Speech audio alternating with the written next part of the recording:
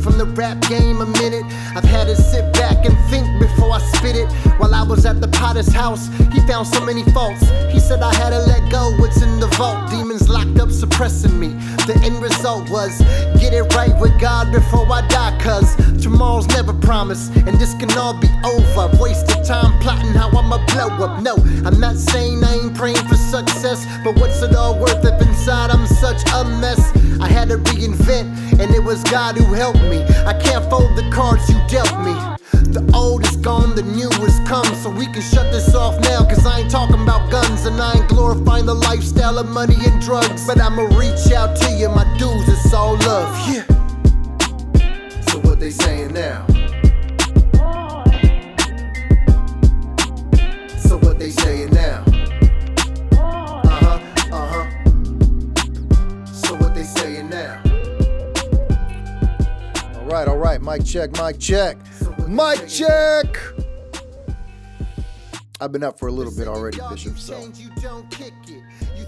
Yeah, I know you got haven't. your coffee going, bro. Yeah, I know you haven't. I think I'm like my second my second one. Especially right now for the podcast. I'm like, man, let me get another refill. All right, man. What's up, everybody? Welcome to the No Judgment Zone. I'm your host, Miguel Profect Esparzo, along with my anointed pastor, co-host, father in the faith, Bishop, broadcasting from the great Northwest. And man, it's been looking lovely out here lately.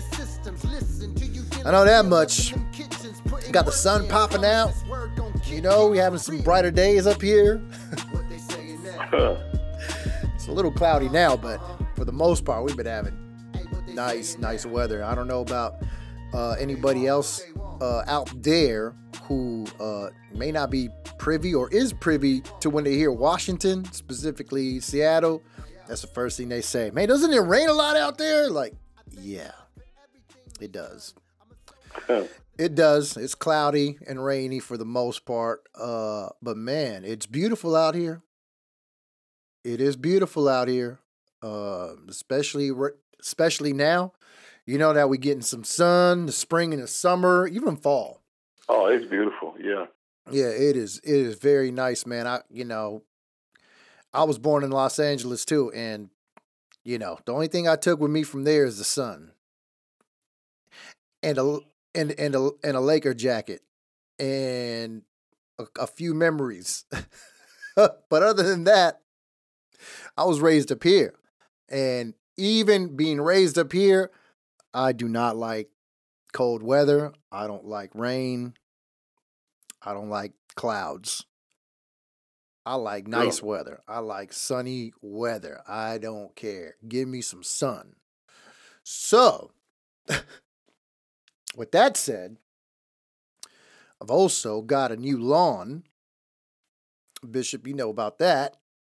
Yeah. Pretty happy about that. So right now my yard is just dirt because, they got me some new soil, some new seed. And spring, man, that's the time of refreshing, man. That's what we consider a new start. Right. Where everything that it was dead now begins to grow, right? Everything the fall and the winter destroyed, it's growing back, right? Right now, everybody's on the home improvement, getting their yard things ready. They out there probably reseeding their yard too, or putting some fertilizer down, watering some stuff, getting the lawnmower out again, the weed whacker out again, doing some trimming, all that spring stuff, right. Bishop, Right. The pruning and the preparation so that by the summer, we could chill and enjoy our homes. And that's a beautiful thing because once upon a time, we was in the AM out on the tier with the door open waiting for the mop bucket to come down to our cell. I know you remember that. Oh, yeah. Hey, let me get that mop bucket when you're done. Yup, got you. And hope to God that you don't get it late. when it's all dirty and all that. I know. That's why you try to get first thing in the morning. Yeah, you try to get first dibs. You don't want this mop after 50 cells done already mopped their little nasty rooms up already. Right. So I hired a crew, and this is kind of funny, right? I hired a crew, and it's these Mexican dudes. By the way, if the audience don't know, I'm Mexican, right? So this is why this is funny. Because here I hired this dude, Mexican dude, really cool, really professional. He gives me my quote, da-da-da-da. We agree on what he's going to do. And man, they show up the next day, bright and early, 8 o'clock, right?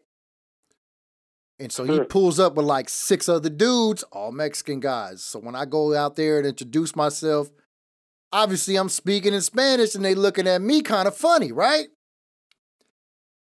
And I get it because Mexicans, we're people of the land. Like, we know yard work. We use our hands a lot. You're not going to meet very, when you meet a Mexican, 9 out of 10, he's already 10 businesses in one. So even though this person, he or she, because women get busy too, if you're hiring them to like cut grass, 9 out of 10 they know how to paint too. They know how to build you a deck too. They can build you a fence too. They can do your roof as well. They can do a lot of things. That's kind of like the average Mexican. So the funny part is, here I am Mexican, hiring the Mexicans to do my yard work, and they're looking at me like, you couldn't do it yourself? And that's what's so funny to me, because it's like, when I told my mom, and my brother-in-law, they was like, well, how come you didn't do it yourself? That's what they said. And I'm like, yo, so it's kind of, there's a level of embarrassment, I guess, when it comes to that. What you should have said is, didn't y'all remember I got arrested at 17 years old and spent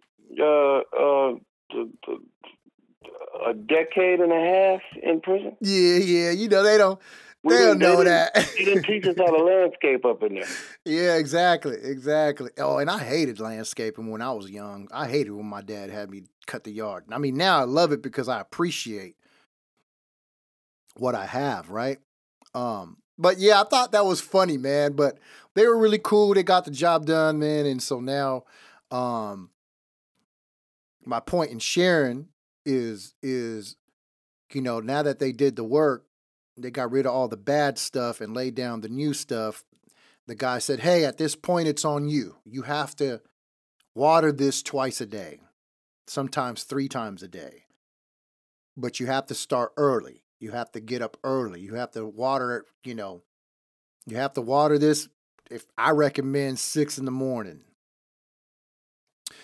But, others recommend anywhere between 6 and 10, right?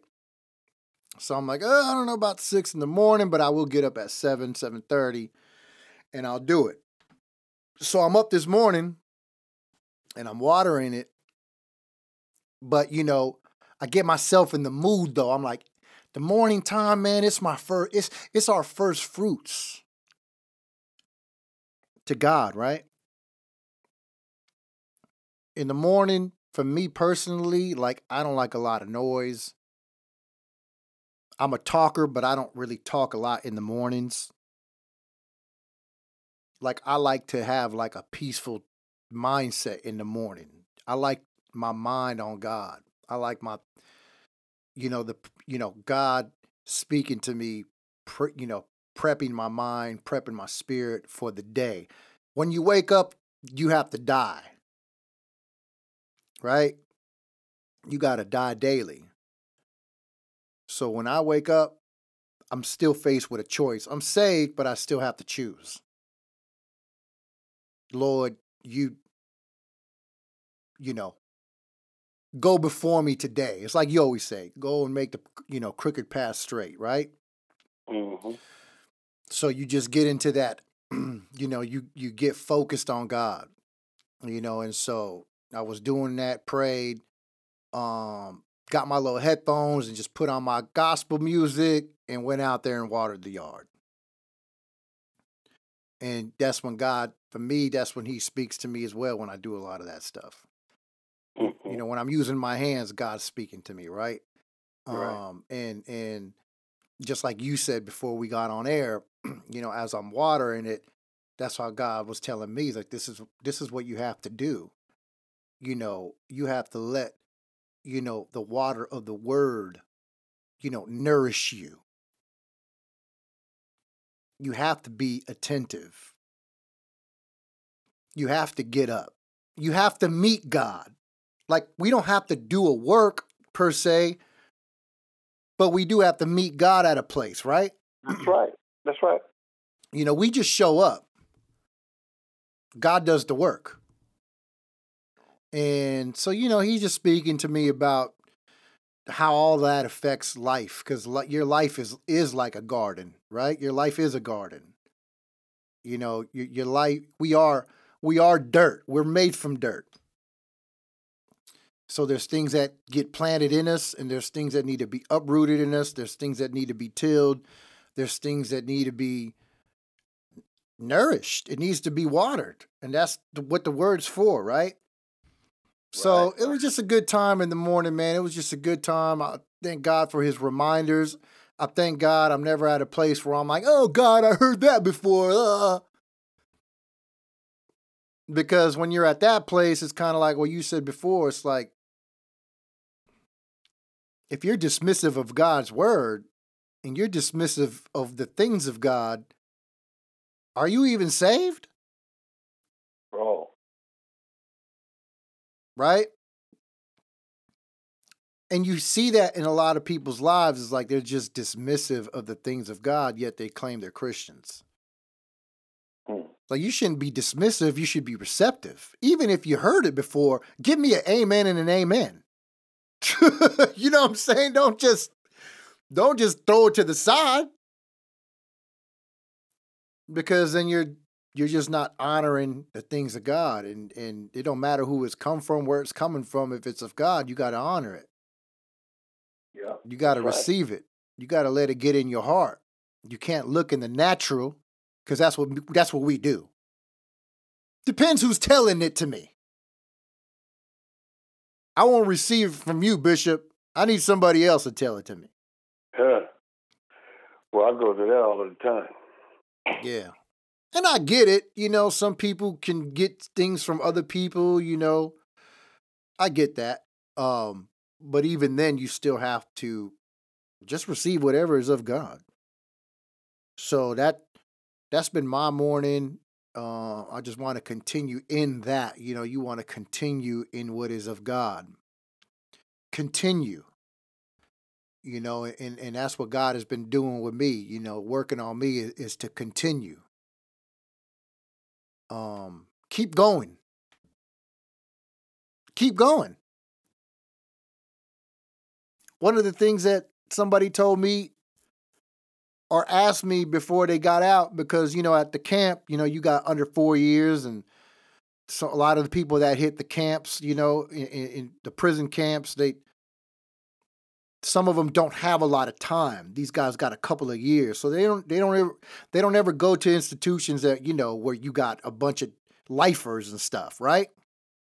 Right. So they're still on this kind of, some of them are like, for the people out there, there's a difference between prison and like the county jail. Even the attitudes is different. So you got dudes that still go in there like with the county jail attitude into a prison. So everything's kind of like quick, a lot of stress, a lot of this, a lot of that. And if you somebody like yourself who might have done 10 years and plus, and you're coming along, these guys, especially the ones that are saved, that's what I'm speaking on.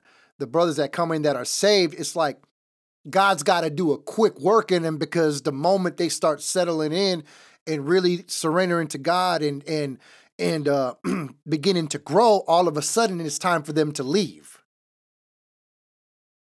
And I've met a lot of dudes that were scared at that point because it was like, I'm just feeling God changing me. Like, I'm at a good place. Like, yeah, I'm locked up, but man, I feel better. I feel God changing my life, and now I got to go back.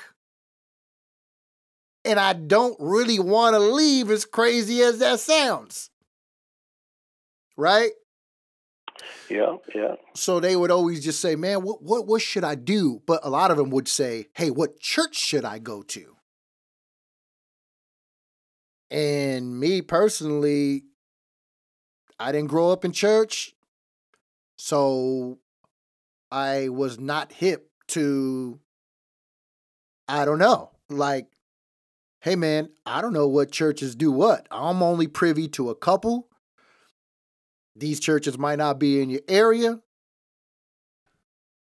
So all I would tell him, Bishop, is no matter what, you need to stick to Jesus. No matter what. You got to stay in the boat. Like whether you find a church, whether you don't, whether you're whatever, you have a Bible that you're taking with you, and whatever happens, stick with him. If you stay in the boat, you'll be just fine. Right? Oh, yeah. So for me, that's what I've had to do. I've had to continue to stay in the boat. I'll continue to go on, keep my hand on the plow, keep moving forward despite of myself. That's the choice we got to make every day. That's right. You know, so we do want to welcome the listeners, everybody from SoundCloud, Apple Podcasts. This is the No Judgment Zone, and we here. Thank God. Thank God we're here once again. Yes.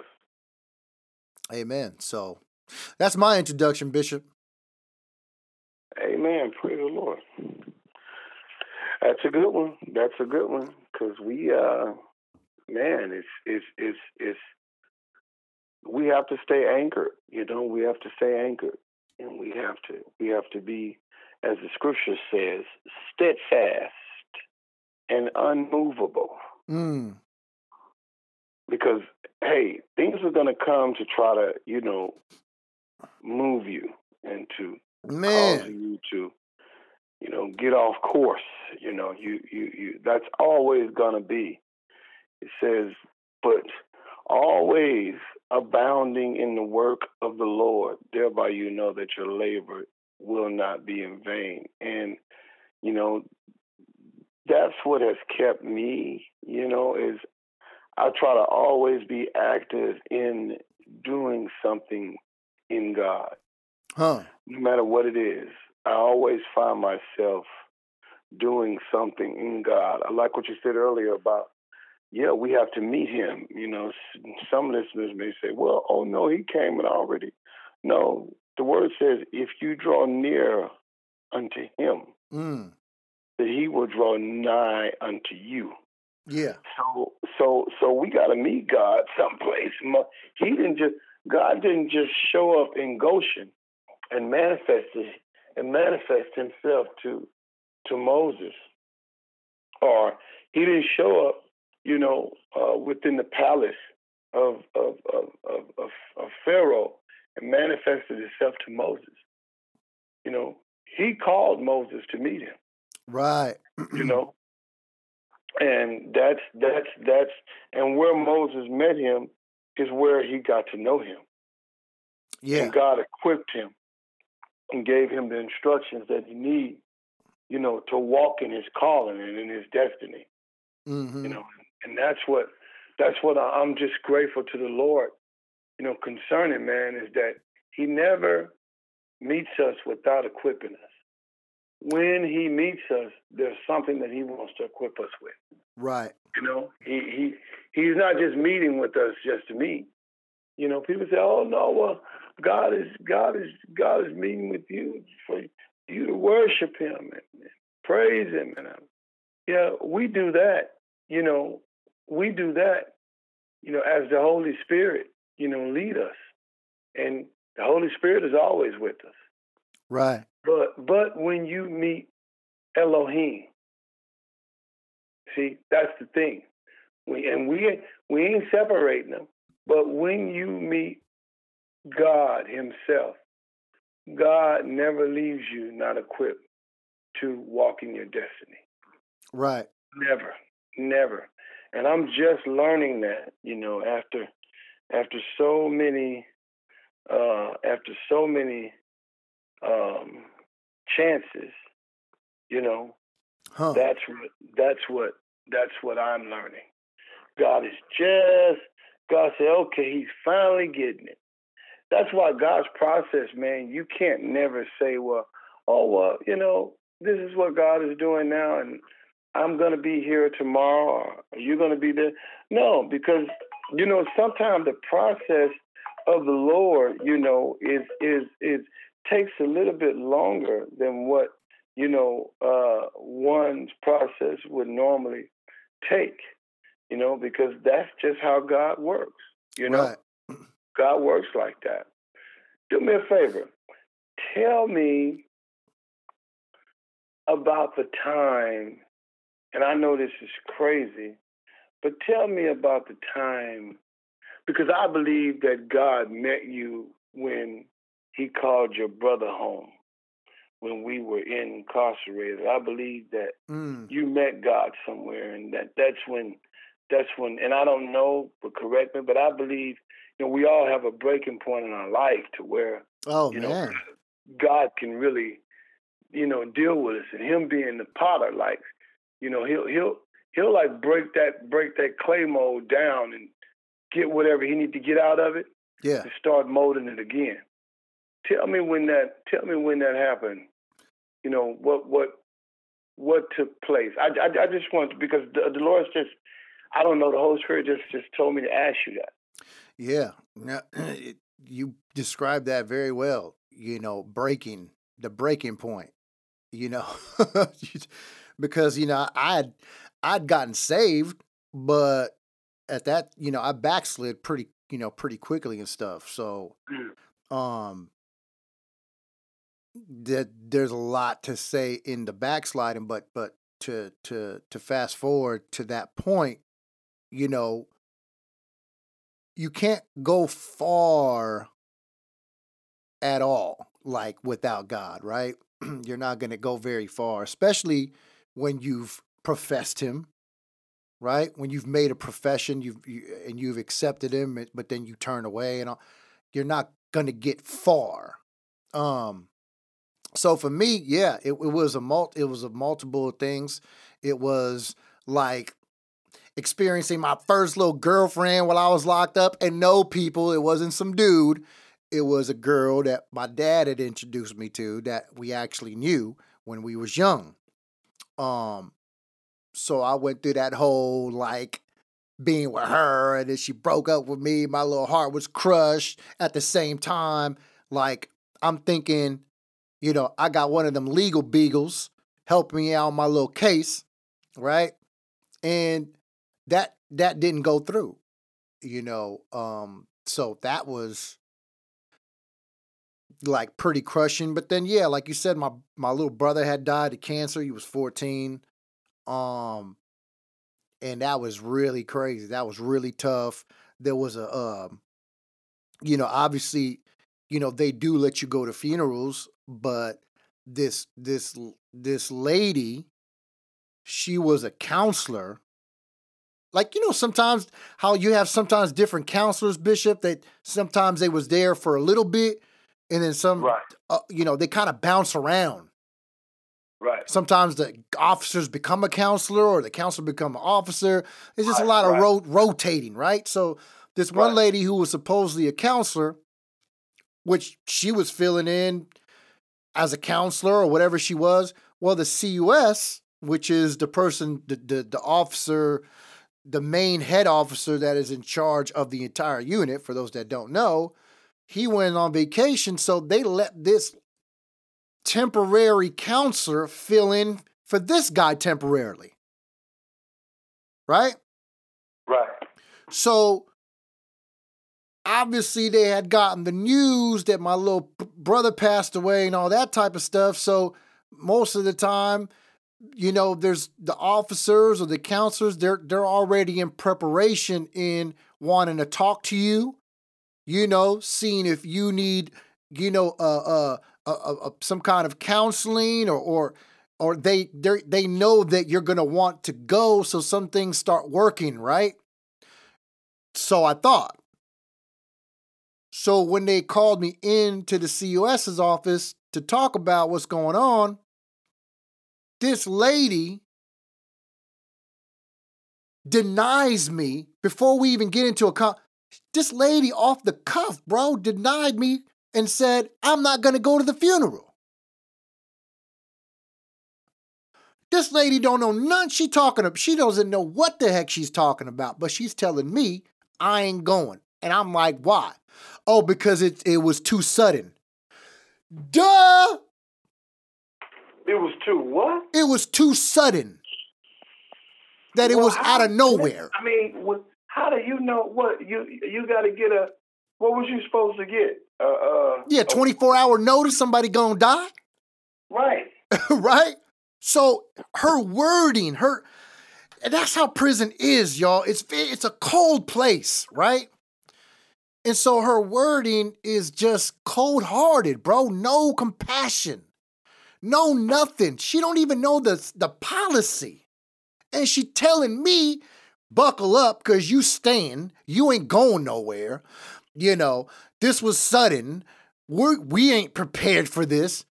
Well, no, who's prepared to die? And I bet you in your corner mind, you were saying, but I'm prepared to go to the hole. It took nothing. So I'm hearing this, and it's like my mind's going into a twilight zone. Because I'm so floored by this lady's words that I just space out. Right.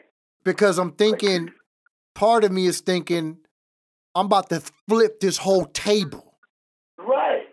I'm about to go ham in here. Right? And while she was blabbering, I just got up and walked out. Huh. I'm surprised you ain't do more than that. I just got up and left. And literally, I took that as God just grabbing me and making me walk out. I agree. And I went to my room and I just sat in there. And so, yeah, I didn't get to go to the funeral. Thank God for Ivy. Ivy was my cellmate at the time. Wow. And he was my friend from the street. So that was good that he was there. Right. Because that dude just hugged me while I just cried on this dude. And he cried with me. Yeah. Because he know my family too. He seen my little brother. He knows who my little brother is. Right? He know my mom and he know my brothers and stuff. So it was a blessing that he was there. Yeah. And so God just really used him to comfort me, man, and keep me from really going off. And officers would come check on me like every hour. The counselor, a different counselor that was in there came, and she was appalled as well. She was very apologetic, all that kind of stuff. And so after that, bro, it was just like, yeah, man, that really just crushed me, man. That really just broke me. And then thank God, man, Drew ended up coming there and told me to meet him in the yard. And then he started questioning me about where I've been at in my walk because he was instrumental to me getting saved. Right. So he hasn't seen me for some time since I left Monroe, where I got saved at, where he was at, who was pouring into me at that time. But like I said, I had backslidden. So at this point, it was, hey, man, I heard about your little brother and this and this and that. So where you at in the faith and da-da-da-da? And he was just doing a spiritual oil check on me, right? And at that time, I was just like, bro, I don't know about God or nothing, bro. Like, I don't know. I was just so confused, man. I was just so hurt. I was just broken, bro. Like, and he was telling me, hey, man, don't be, whatever you do, don't be mad at God. Yeah, that's what he was encouraging me in, bro. He's like, you don't be mad at God. He's like, God's not to blame. God will show you, the whys and for what, and the reasonings, if he wants you, if he wants you to know, right? So yeah, man, shortly after that conversation, it was like, you know what?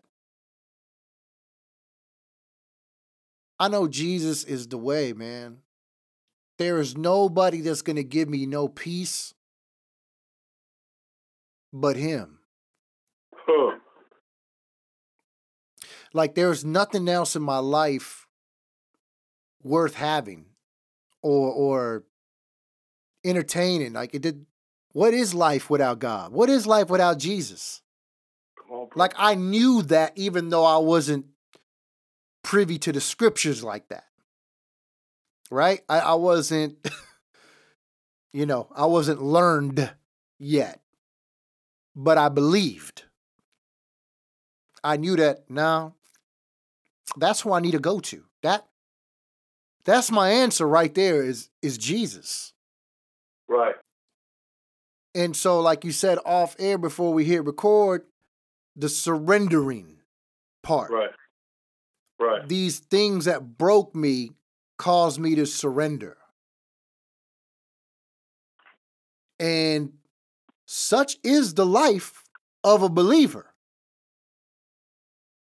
If you're not broken, 9 out of 10, you're not surrendered. Bottom line. And God knows how to break you. That sounds bad on the surface. Why would a loving God want to break you? He can break you, but he don't want to destroy you. Well, because he could put you back together. Because he could put you back together. So for me, Bishop, it was a multiple of things not working out in my life and things that hit me to the core of my life. As if prison wasn't bad enough. Right? Because we can be in prison and still shake our finger at God and act like, you're going to need to do better than that, God, to get me to bow down to you. Well, there's room for improvement. Right? You're just like you said, he knows how to do it. And again, on the surface, it seems bad, but it's like, no, there's a purpose for everything. Well, and one of the things is that, a Christian would say, no, God, the Holy Spirit's a gentleman. He don't make you do anything. You have a free will, and that's why he's giving it to you. And you're absolutely right. But what you have to realize is that, he corrects those whom he loves. Right. Mentions that, in the scripture twice, that God corrects those whom he loves. And I believe that he's given us family structure to understand him. Mm-hmm. That as fathers, do you allow your children to just run rampant and not be disciplined? Right. Why is a father's correction so different from a mother's? Why do a child respond to a father's correction unlike he do a mother? Right. Sometimes a child will run roughshod on a mother, because they're the nurturers and they're going to say, oh, well, 10 to 1, they'll give in on the discipline and on the correction, and they'll kind of like talk them through it or walk them through this, and, but the father is like no nonsense normally. Right. Because I know that's how my dad was. He was the disciplinarian. So you didn't want it to get to daddy. If it got to daddy, you was in trouble. Right. So if your mom said, "Oh, I'm gonna tell your daddy," that was it. You went and got up under some cover and got some sleep, man, because The butterflies was working. You was nervous because you was anticipating getting it. Yeah. And so you, and guess what? You was thinking about what you did. Mm-hmm. You was already thinking about, why did I do that? Right. The consequences behind what I did. Yeah. I gotten caught. And 10 to 1, me and my son, we was talking about this, and we was talking about how, again, the Holy Spirit, he's a gentleman. And so he's responsible for finishing the work that he started in you. Uh-huh. Because God don't leave nothing incomplete. That's why, Christians, when you get to talking about that, man, you get to talking about how God will correct you and blah, blah, blah. Christians like to switch it and try to manipulate that and say, no, God wouldn't do that. Yeah, that's true. But God would do that. Read his word. Read how often he had to correct his people. Oof, my God.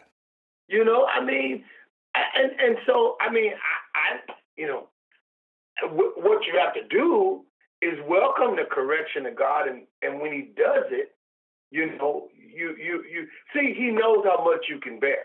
God's not a father that's going to abuse you. Right. Right? Now, that's how you want to look at it. No, God's not an abuser. He's not. God's not going to sit around, and take a family member in this day and age because you done so-and-so, so-and-so. Right. Or somebody close to you. God's not working like that. But God will correct you so that what you're into and your disobedience won't allow sin to do that anyway. Do you see what I'm saying? Right. So what God does is God corrects you so that you can come out from among that particular sin or situation or act of disobedience, so the results won't be something like that. That's how much he loves you. Now, some scholars would say, well, so why when David, committed, adultery and conspiracy to commit murder, on Uriah and, blah, blah, blah, blah, blah, blah. Why did God, take his firstborn son after he prayed and fasted and blah, blah, blah. And God told him through Nathan prophetically that, his son, wouldn't live, that's something between him and Bathsheba. And what they don't realize is, first of all, they were under the law. Right. And what takes place under the law? Eye for eye. Right. Tooth for tooth. Right. Yeah. Right? Yeah. David took a life. And a life had to be taken. That's why God said, your life will be spared, but the child's will not. And so, you said some on another episode, and it really resonated with me. Just understanding your relationship with the Lord, and you can only understand that through His Word. Right. And that's why, and praise the Lord. That's why, and this is a good segue for one of the things that we want to close with is the Fred Hammond topic. Mm-hmm. And if you don't mind me going into that. No, go ahead. It's a really, it's a really deep subject, so it would last for hours, because literally he was doing question, Q&A, on his podcast from, the Christian community. Uh-huh. And because Fred Hammond, in case you guys don't know, in case we're heard overseas or we heard from, from some people that wasn't really listening to music in that era, that he was really, really powerful, coming from commission. And he's a powerful artist. Right. And we got to quit looking at people as if they don't miss the mark and they don't make mistakes. I mean, Christians. Right. Some are large, some are small, but, nobody's perfect. We all miss the mark, but but these religious people don't send you to hell. You know, and condemn you and pass the judgment, you know, without reading the word of God. You know, Jesus said, I didn't come into the world to condemn the world, but that through him the world might be saved. Yeah. But he says that if you don't believe, see, your unbelief condemns you. Man, come on. You know what I'm saying? Yeah. So, I mean, I know people look and say, oh, that's not all you have to do. Oh, yeah, it is. Yeah. Oh, yeah, it is. You know, you can, you know, whatever the case may be, yeah. To some people, it sucks that you got such a incredible work ethic. Yeah. But it ain't acceptable in the sight of God. You know, I mean, because Jesus done all of the work. So, you know, we understand it as Christians. That's why when people make mistakes and make bad decisions, you know, in this life, I know that the Holy Spirit is responsible, you know, to help them get it right.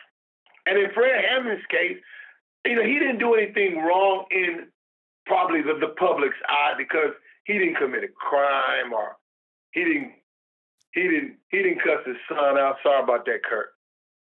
You know, you know, he didn't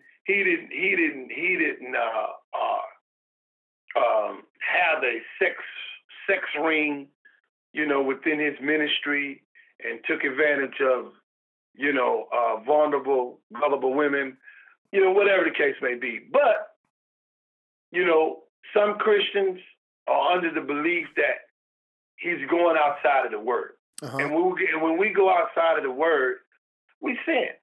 Right. But in his case, he's saying, hey, look, this is up for debate. Right. Right?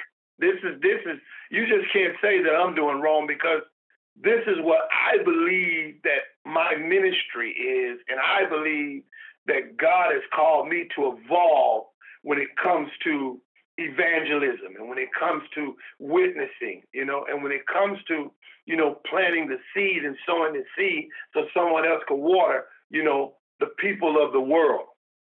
Because that's who Jesus came to save and seek those who are lost. But let me say this, because make a long story short, Fred Hammond is making music with the world, and he's commenting, you know, about the success of certain artists in the world that we know as Christians. Like, I don't receive Jay-Z. Right.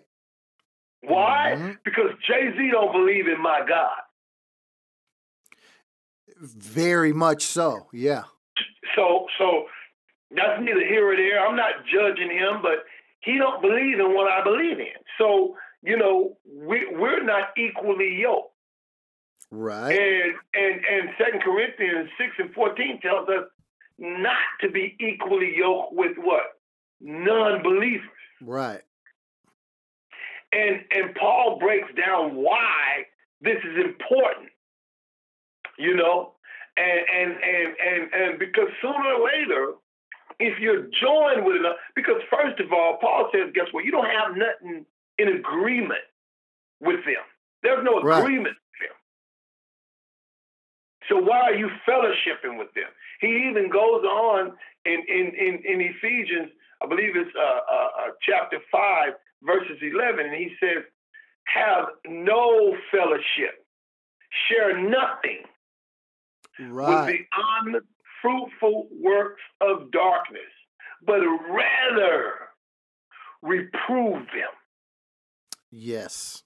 And so I'm listening to Fred, and Fred is saying, hey, look, you have to understand the context in which this was written then. But the context I understand is Jesus is the same. Right. Yesterday, today, and forever. So the word is the same. Today, yesterday, and forever. So in what the word was able to be applied to then, it's applied to now. Uh-huh. The admonishment that was given by Paul then is given now. The word of God is instructed. It's an instruction for us. Right. Remember, we used to use the acronym of the Bible, basic instructions before leaving earth. Right. And so it's important for us to know that Ephesians talks about, us putting on the clothes, taking off the old clothes, right? Right. And putting on the new clothes, which is righteousness.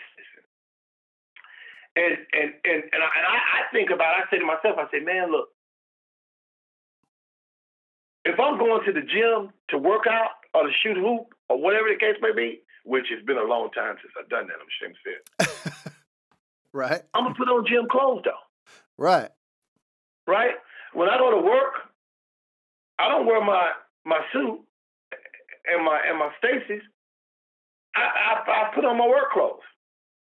Right. And guess what? When you go to heaven, you're going to put on some heavenly clothes. Right. You're going to take off the old man, this old mortal, and put on some immortal clothes. And so, I'm under the impression that what Fred, and I believe that he's sincere when he's saying, look, God has called me to a deeper ministry of evangelism. Right. So if these people are contacting me and saying, hey, look, I want to do music with you. This is the thing. Snoop Dogg doing music with Fred Hammond ain't going to get him to heaven. Right. Rance Allen ain't going to get him to heaven. Mm-hmm. He could do music with whoever he want to do music with. Mm-hmm. But I can tell you what will get him to heaven. The word of God that's in the lyrics. Right. If he accepts them. Mm-hmm. So it's a reason why he's being drawn to the people of God to make music. Mm-hmm. And as long as Fred Hammond is not compromising, this is me. I know what the scriptures say. But if it's for the purpose, if that's the strategy that the Holy Ghost is giving him to plant a seed, that will be it. Like, he won't become friends with Snoop Dogg because Snoop Dogg says, hey, look, this is the amount of money that I have, and I can promote something in your ministry. Right. Right? So he won't become friends with that. Because, look, you got to be aware. You can't be ignorant. Mm-hmm. The scriptures say you got to be aware of Satan's devices. The Bible says in 2 Corinthians 4:4, lest he take advantage of you. So Satan got a plan. He's a formidable adversary. He's not luring you for nothing. See, I could be the voice of reason on both sides. Right. And so Fred got to know that, hey, look, although God's called you to a deeper ministry of evangelism, I am not refuting that. If that's what that man says, I believe that. Right. He don't owe nobody no explanation for who God called him to. Philip didn't have to go back and explain to the apostles that, God called him to an Ethiopian eunuch. Right. He probably told a story out of a way of glorifying God and testifying in his soul, in him being saved. But he didn't have to if he didn't want to. Right. Because the ministry, the work was for him. Yes. The task at hand was for him. And I would tell Fred, the task is for you, bro. If that's what God's called you to, and he's calling you to be strategic behind this deeper calling of evangelism, because when Jesus told us to go ye therefore into all of the world, that's what he meant. Every nick and cranny. Right. So wherever the Holy Spirit is leading you. So if the Holy Spirit is leading you to the secular music industry to minister to them, guess what? Now, you can get caught up in like DMX, who I believe know the Lord. He's confessed it. Mm-hmm. I heard it. Oh, yeah. But you can go back to the world if you want to and not accept the correction of God, in coming out of it. Mm-hmm. See, because God's word corrects us every time we read it, every time we hear it. Yeah. And it's up to him and it's up to us to heed to the correction. Do you understand what I'm saying? So it's no coincidence that, people, Christians are saying, hey, look, this is what the word says, Fred, concerning this. This is why we believe that you should not be fellowshipping. You should not be joining with, because not only does this how it look, but if you find yourself compromising, guess what? You'll be one of them fallen soldiers. Yes, sir. Yeah, that is true. And that's important. Miguel, I really think that, if you would have compromised, the enemy would have gave you a hand in certain areas of the ministry, because that's what the music industry is about. Remember, that's where he comes from. Yeah. Oh, yeah. People got to know that he's behind that. Yes. Yes. If he knows, heavily. Come on, heavily, bro. Heavily. If he knows, okay, if they're promoting rap to be, if they're saying, okay, now, when you bring your song here, we need it to be, we need it to be, modified. It can't just be like this, because we don't feel that the industry, would benefit from these lyrics. That's what they're going to tell you. Right. Yeah. We need, see, the reason why Kirk Franklin is so successful, because, I believe God intervened in allowing the world to accept the beat and the praise that Kirk Franklin was offering, because Kirk Franklin showed them, no, the origin of your dancing comes from the Lord. Every good and perfect gift comes from him. Right. This is not your beat. This is God's beat. When he first came out now with God's property, man, that joint was slapping. Yeah, changing. It literally changed the gospel landscape forever. Yeah.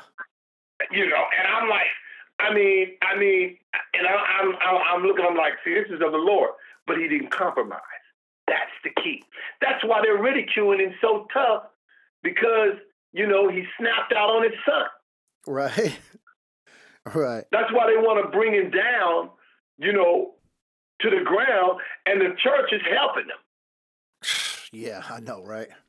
And so that's why I just want to let Fred Hammond know, hey, man, look, bro, I love you. You could be doing anything else for the world to talk about. We've been talking about this all week. People, that's what people, Christians and unsaved alike, they look for things on people so that they can have something to talk about.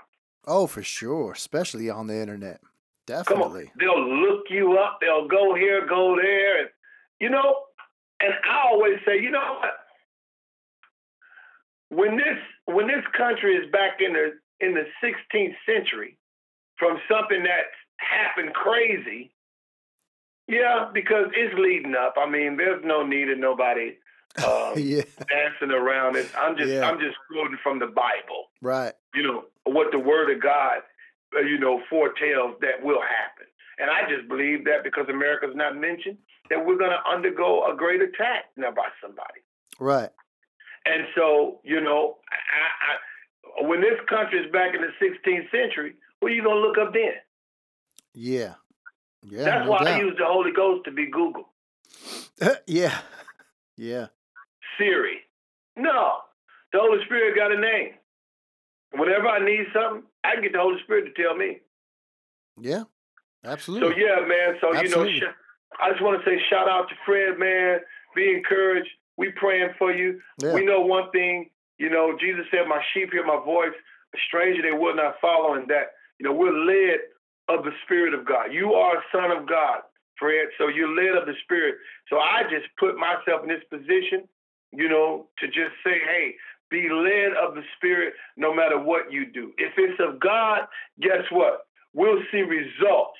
God's giving you the strategy for him to bring the results. He's going to bring the increase. Now, when you're making music with this dude, if we see, guess what? That this dude down the line, whether it be years from now, if Snoop Dogg surrendered his life to the Lord, guess what I'm going to be saying? God used that man, Fred Hammond, because I know he ministered to him. Right. He didn't sit down in the sound room and blow blunts, because that's all Snoop do.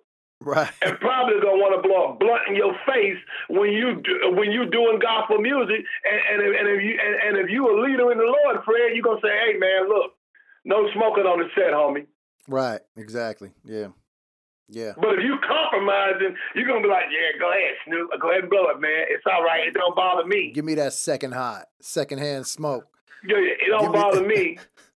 I be TAC lit, walking out the door. Yeah, no thanks. Yeah. So, yeah, bro. That's all I had on that. No, I mean, that's dope. That's dope because, being in the music, that is a topic that is constantly in the circles of music, right? Especially as a Christian hip hop or, singer. There's always the opportunity of working with the world. And something you said that was really powerful amongst everything you said that was powerful, was, the compromise and the downfall, of being in the world. You mentioned DMX. Shout out to DMX because let me tell you something, man. DMX is a cold dude. That dude, speaking on hip hop terms, there's always, in hip hop, you always had crews, right, Bishop? And you know that from way back. Mm-hmm. A lot of hip hop, it started with crews. You had multiple dudes in a group.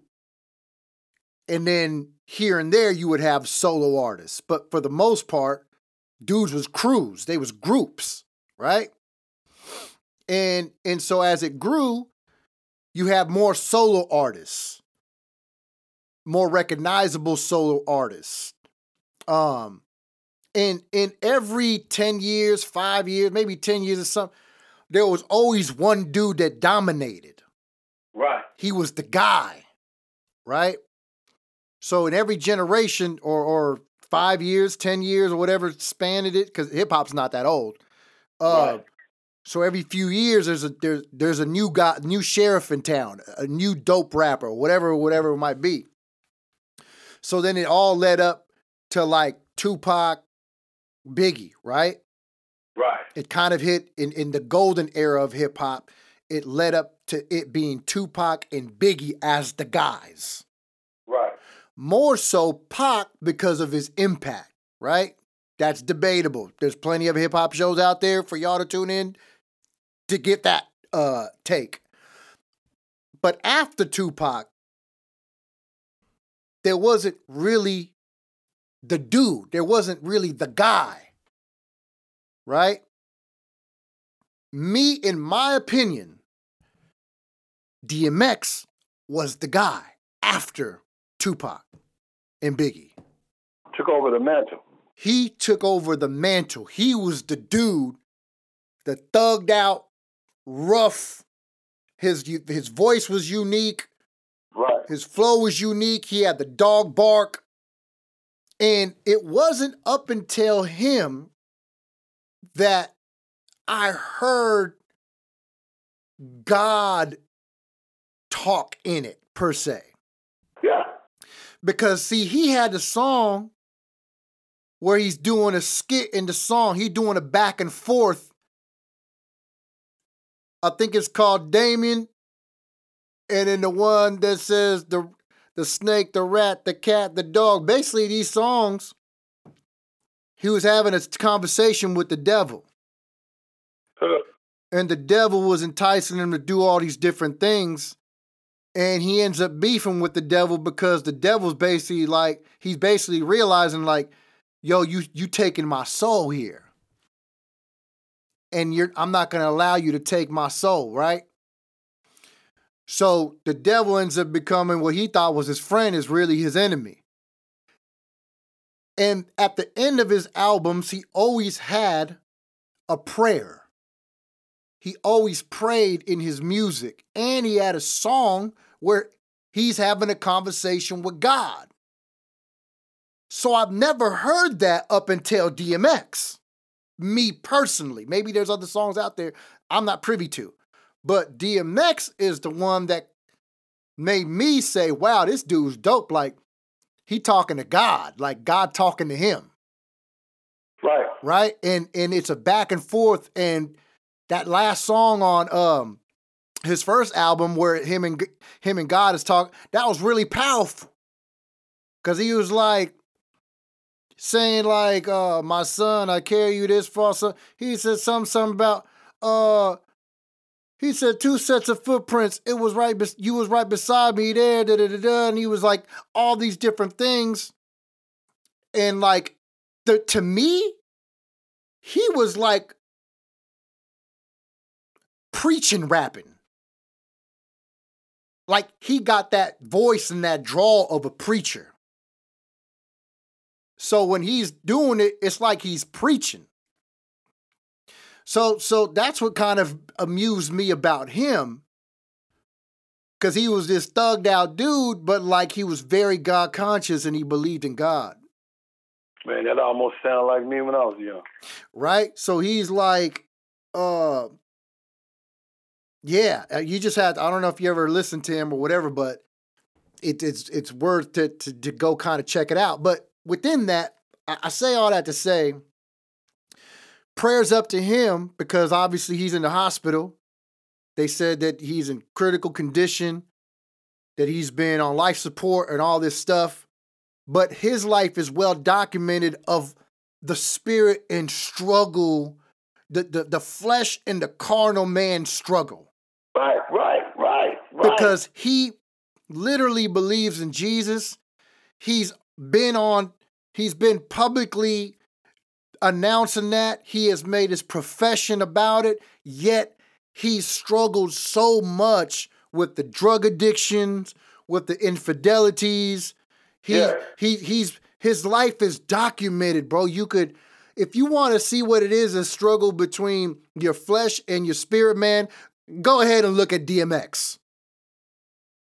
And what I love about it is that he has not denied the name of the Lord. No, he's never denied it. He's always admitted it. He's always saying, man, I'm caught up. That I feel the devil's got me. I can't let go of this. But he'll keep his profession, right? Right.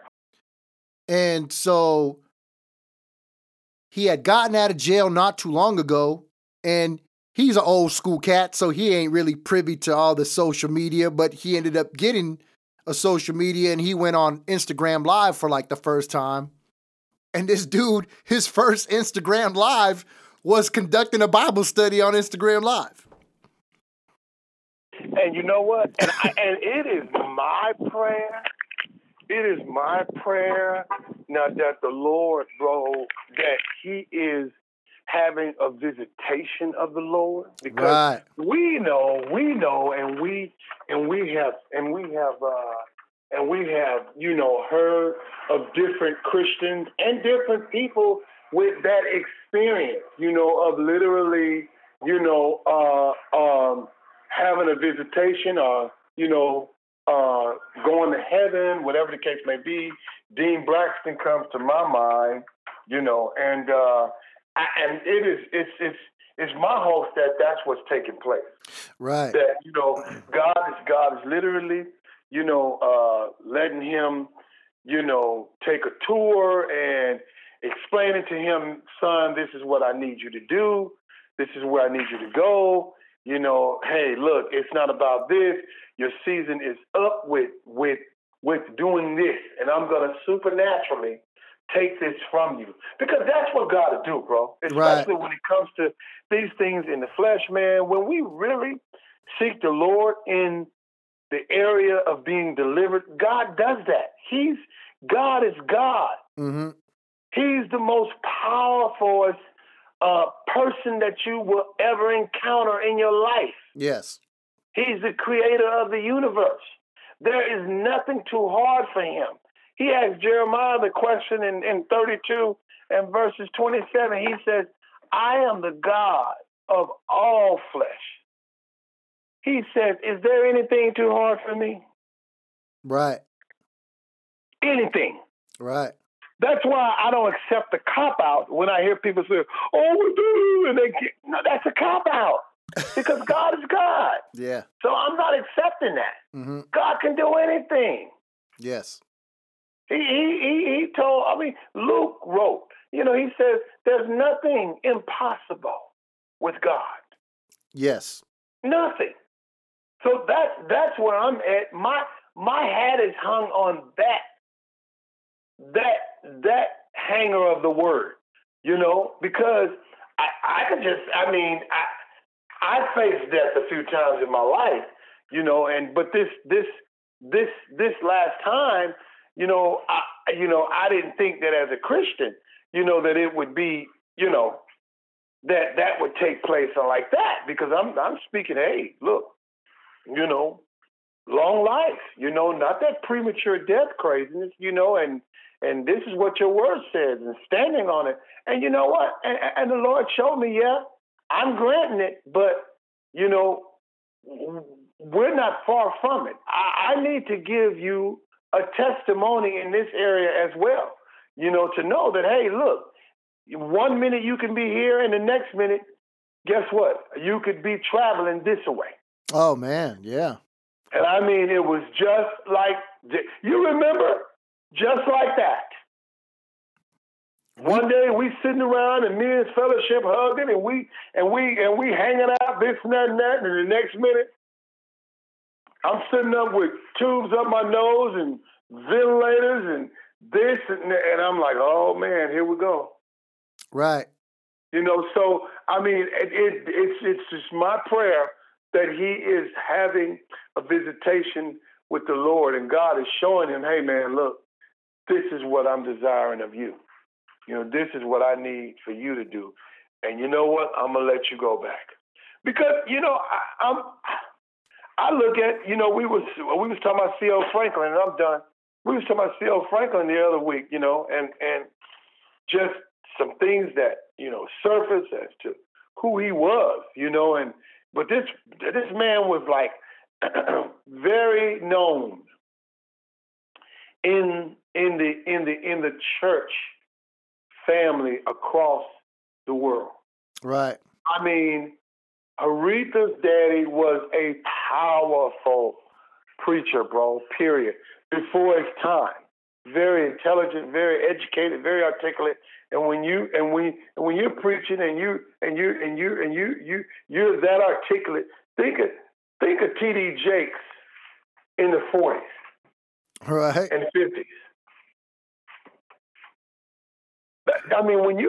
When you're that, renowned, bro, that's like people back then, because people back then wasn't educated. They were spiritual, but they wasn't educated. Right. And so they were looking at him like, man, this we got to follow him.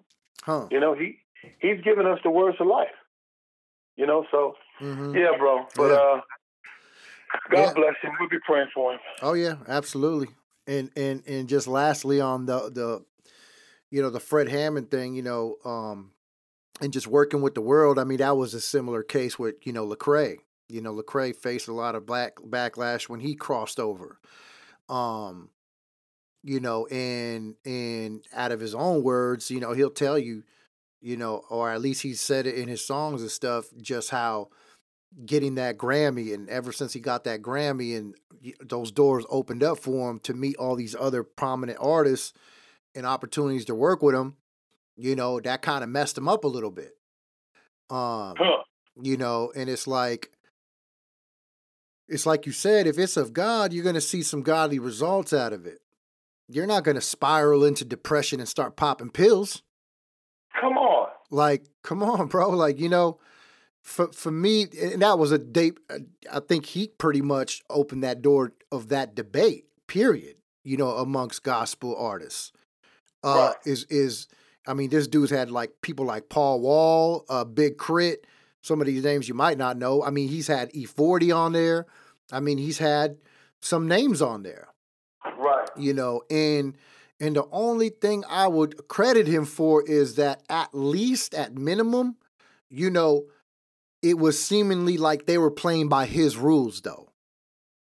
It wasn't like you gonna come over here and rap about whatever you want to rap about. Like, you could tell in the content that there was some, hey, have some respect, have some reverence. I want you to be real, but I want you to know who you're working with. Right? I respect that because I probably would do the same if somebody wanted to get on a song with me knowing what I'm about. That's part of your witness, bro. Right. There's no, hey, look, can I tell you something? It's no probably in it. Because if you didn't, you compromise. Right. The light has to be shown. And that's what you would do. Right. And I mean, because I didn't take it, and you know, it didn't take the world to elevate me. It didn't take the world to bless me financially. It's right. Jesus that's doing it. Yes. I didn't have to compromise. Mm-hmm. Nothing. Never have. You know me. You've been knowing me for almost 20 years. Never have you seen me compromising with the world. No. So I mean, and God Himself has showed up and said, "Hey, look, let me show you this. Right. Who I am. I'm God. You know, and in His season, when I know it's time for me to do what I want to do in you, here we go." Right. And in one small story in relation to this, because this is important, right? When I was still at Cedar Creek, by the favor of God, I was able to convince the recreation guy to get us some new equipment, right? Yep. There was a group of gentlemen that were Muslims, gangster Muslims, because you know how that goes inside. We're Muslims, but we're still Crips, and we're still whatever, you know, that kind of thing. So I'm the only Christian in the music room that knows what he's doing as far as equipment and all that kind of stuff. So these other gentlemen, 3-4 gentlemen, you know, they're these Muslim guys, and they tried to basically kind of bully the recreation staff to get them equipment. They failed. I went in there, convinced them to get us some new equipment, had it sent up to the CUS. He approved it. We got new equipment. Right? That's God. So the moment we get this new equipment, I'm handed the equipment and given charge over the equipment. So obviously, you know, in those environments, you're going to have them dudes hanging around. You're going to be in these rooms together with these guys. Because space is limited, time is limited. Right. So sometimes you got to share, right? Right. So these guys is blown away that I got this new equipment, right? So I start making beats because them guys didn't know how to make beats, which, by the way, I don't, but I just have some fundamentals. Shout out to IV that he taught me where I can make some decent beats for the time being, right? So when I started making beats, these guys want to get beats from me. I'm turning them down, Bishop, because I'm like, nah, I'm working on my stuff, right? Right. So once I start putting my stuff together, start dropping songs and whipping it up, you know, these same guys, they're coming in like, dang, this is hard and this is woo, woo, woo. You know, the content obviously is Christ, but you can't deny good music. Right. Right? So then finally, fast forward, I'm sitting in there working on some stuff, and one of the Muslim guys come in there and he says, hey, man, let me talk to you. Da, da, da. Man, I like your stuff. Like, you're the only one that knows, like, what he's doing. Like, these dudes, they rap, but they don't know how to use this stuff. They ain't making no beats. So I'm coming to you because I want to get on some stuff with you, man. I want to work with you. Let's put some songs together. Blase, blase, right? The gentleman's a Muslim. He got his kufi on and everything. Right. Trying to negotiate something with me to work with him and do some stuff with him for him. Right. At that very moment, I already knew. This is before Lecrae ever even made this a big spectacle. But at that moment, I said, brother, let me tell you something. This is no disrespect to you as a man. Nothing like that. Me and you, we cool.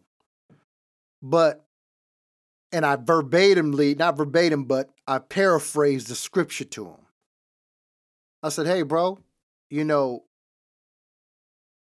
you can't get pure water, you know, or you can't get sweet water from pure water. You know, you can't get something good from something bad.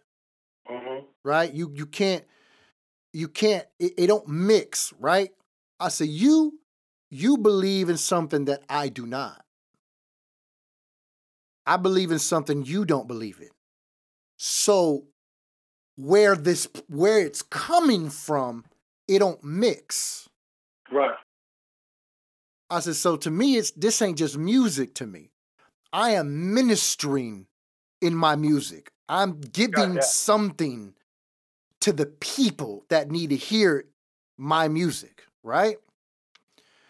I said, it's equivalent to me coming to your, I don't know what their services are called, but it's equivalent, you know, to me coming to your service, a Muslim service, and me coming up there and coming from a Christian perspective and giving Muslims a Christian perspective about life. You wouldn't allow that because you don't believe in that. I said, just like a pastor wouldn't allow some demon to come up and start preaching what is anti-Christian, what is anti-Christ, right? I said, so this just doesn't mix.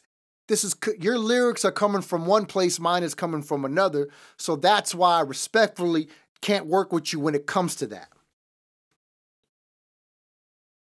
Because it's like me handing you a microphone to my congregation, but you don't believe what I believe. So that wouldn't make no sense. Right?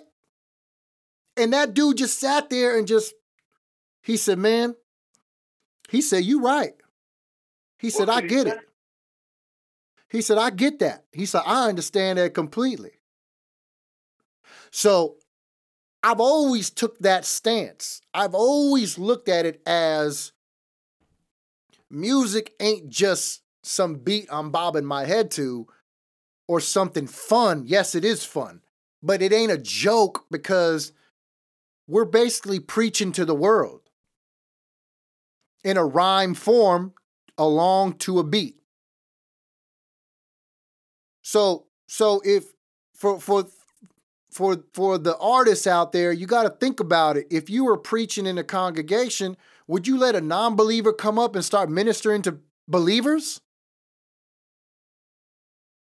I'm not going to do that. So for me, it's kind of a no-brainer. It's like, why would I compromise with the world for what? I'm preaching a message. If you don't have that message, if you don't have the same message that I have, how are we working together? What are we doing? And some will argue, well, people like Lecrae, well, he signed with these people and he let these people on because it was for the furtherance of the gospel. Then why did it make him miserable?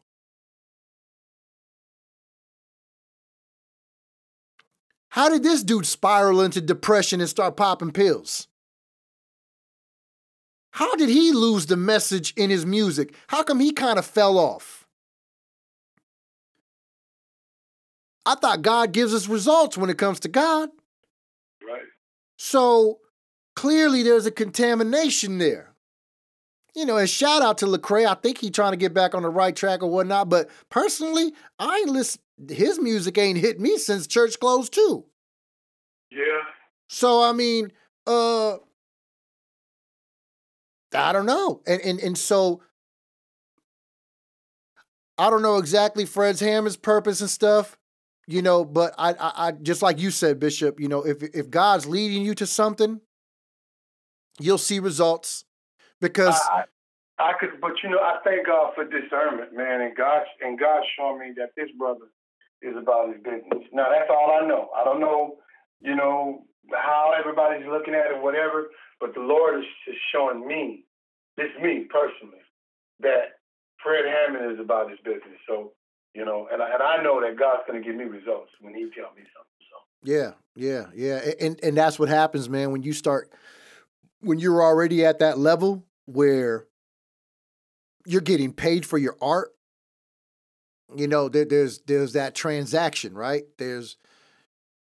I know Christian artists right now that they don't care about nothing. It's like, pay me for my verse, and it's like, dude, I ain't paying you nothing because, for one, you ain't really about this life. You just rapping and throwing Jesus in it and calling yourself a gospel rapper because the lane's wide for you. Because if you rap for the world, you probably wouldn't make it no way because you ain't that lit. You know what I'm saying? But because the Christian hip hop genre is still pretty wide open, anybody can get on if you throw Jesus into it. You know what I'm saying? So it's like, the bottom line is this. How are you selling your art? Like, are you selling out to the world? Or do you really cherish the platform that you have? Again, you got to look at it like it's your church, bro. Like, Bishop, we ain't just going to let anybody start saying anything. Because words are seeds, and if you get the wrong person up there saying the wrong thing, then he's planting seeds in people's lives, right?